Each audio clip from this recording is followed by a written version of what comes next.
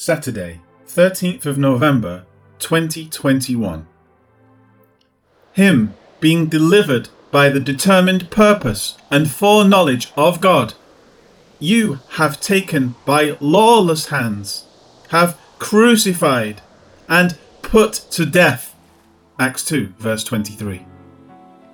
Peter now gets to the point concerning the error of the Jews in what has occurred. He just noted that Christ was attested by God because of the miracles, wonders, and signs that he accomplished. This is something that they were all perfectly well aware of. In fact, this is what the two men on the road to Emmaus poignantly asked of the Lord after his resurrection as they walked. And he said to them, "What kind of conversation is this that you have with one another as you walk and are sad?" Then the one whose name was Cleopas answered and said to him, "Are you the only stranger in Jerusalem, and have you not known the things which happened there in these days?" And he said to them, "What things?" So they said to him, "The things concerning Jesus of Nazareth, who was a prophet, mighty in deed and word before God and all the people, and how the chief priests and our rulers delivered him to be condemned to death and crucified him. But we were hoping that it was he who was going to redeem Israel. Indeed, beside all this, today is the third day since these things happened. Yes, and certain women of our company who arrived at the tomb early astonished us.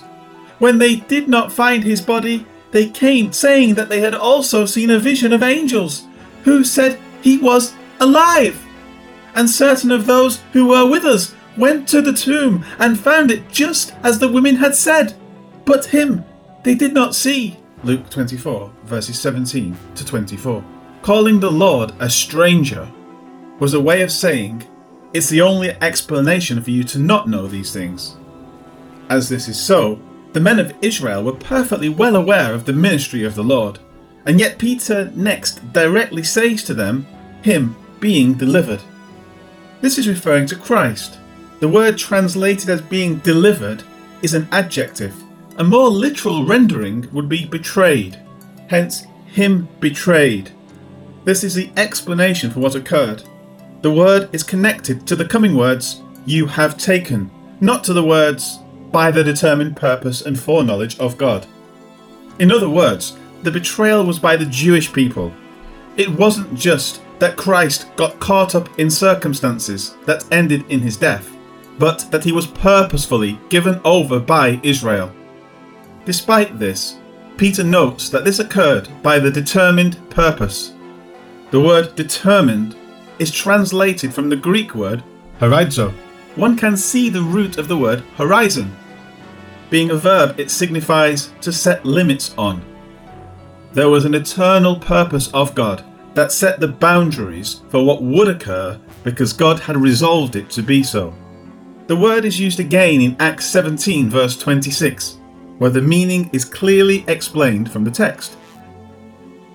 "And he has made from one blood every nation of men to dwell on all the face of the earth, and has determined their pre-appointed times and the boundaries of their dwellings." As such, it was certainly the result of the foreknowledge of God. Here is a new word in Scripture, prognosis. One can see the obvious connection to our modern word of the same spelling. God's foreknowledge allows him to set the boundaries for all things to work out in accord with his redemptive plans. With that understood, Peter now states the words that are connected to the idea of being betrayed, as noted above. He says, "You have taken."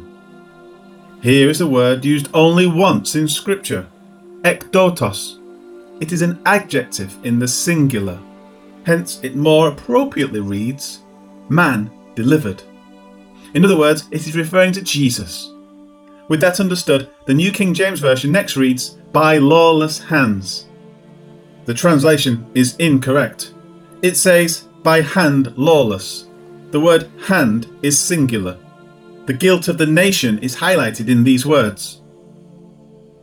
It doesn't matter if every person standing there had done this, nor does it matter today, 2,000 years later, that none of the people now alive were there.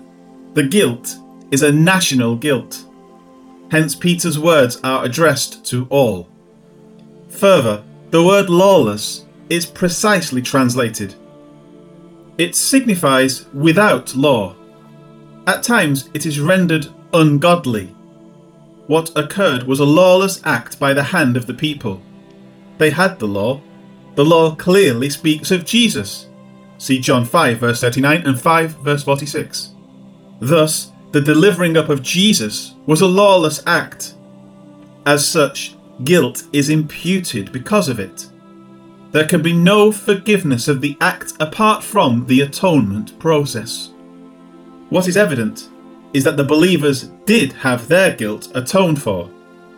This is clearly substantiated by the pouring out of the Spirit upon them. As the others did not, it means that their guilt remained unatoned for.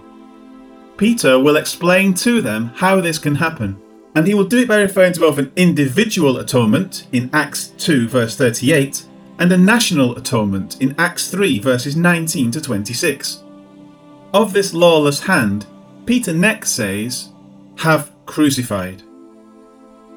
Again, Peter uses a word found only here in Scripture, prospagnumi.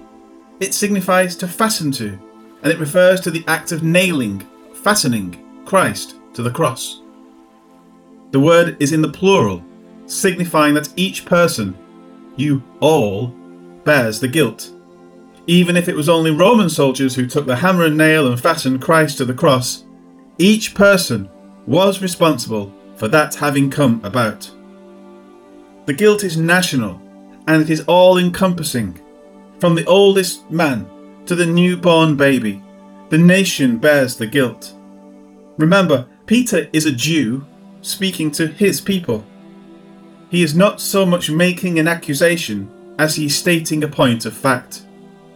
Again, this is obvious because the disciples who receive the Spirit are a part of this body, and yet they are set apart to God because of their belief in the work Christ accomplished. With that understood, it's exactly this occurrence that allowed for them to receive the Spirit, as Peter says, and put to death.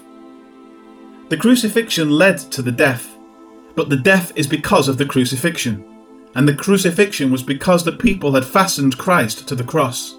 Everything is tied up in this act, including the atonement of those who believed. Hebrews says that without shedding of blood, there is no remission. The fact that those who followed Christ had received the Spirit signifies that their guilt was remitted. The fact that those who had not followed Christ had not received the Spirit means that their guilt remained. The only difference between the two is the disciples' faith in Christ. As such, it demonstrates that Christ's death was an atoning sacrifice for sin. The guilt is removed through faith in His work. This will continue to be seen as the narrative unfolds. Life application. As seen in the evaluation of this verse, though it is not explicitly stated, the blood atonement of Christ is clearly evidenced in the words of Peter. Those who deny this, and who claim that Peter never referred to blood atonement, hyperdispensationalism, are clearly mistaken. One does not need to explicitly state a point of doctrine for it to be understood. The doctrine of original sin is never explicitly stated in Scripture. The word Trinity is never stated in Scripture, and the word rapture is never explicitly stated. However, all three of these doctrines are clearly implied. Such is the case with the blood atonement of Christ in Peter's words. There are those who stand forgiven and who receive the Spirit. There are those whose guilt remains and they did not. The only difference between the two is faith. in the work of Christ. There is one gospel. To say there are two is a heresy. Don't be a heretic. Accept the one gospel of Jesus Christ and be saved from the wrath of God that is to come upon the world.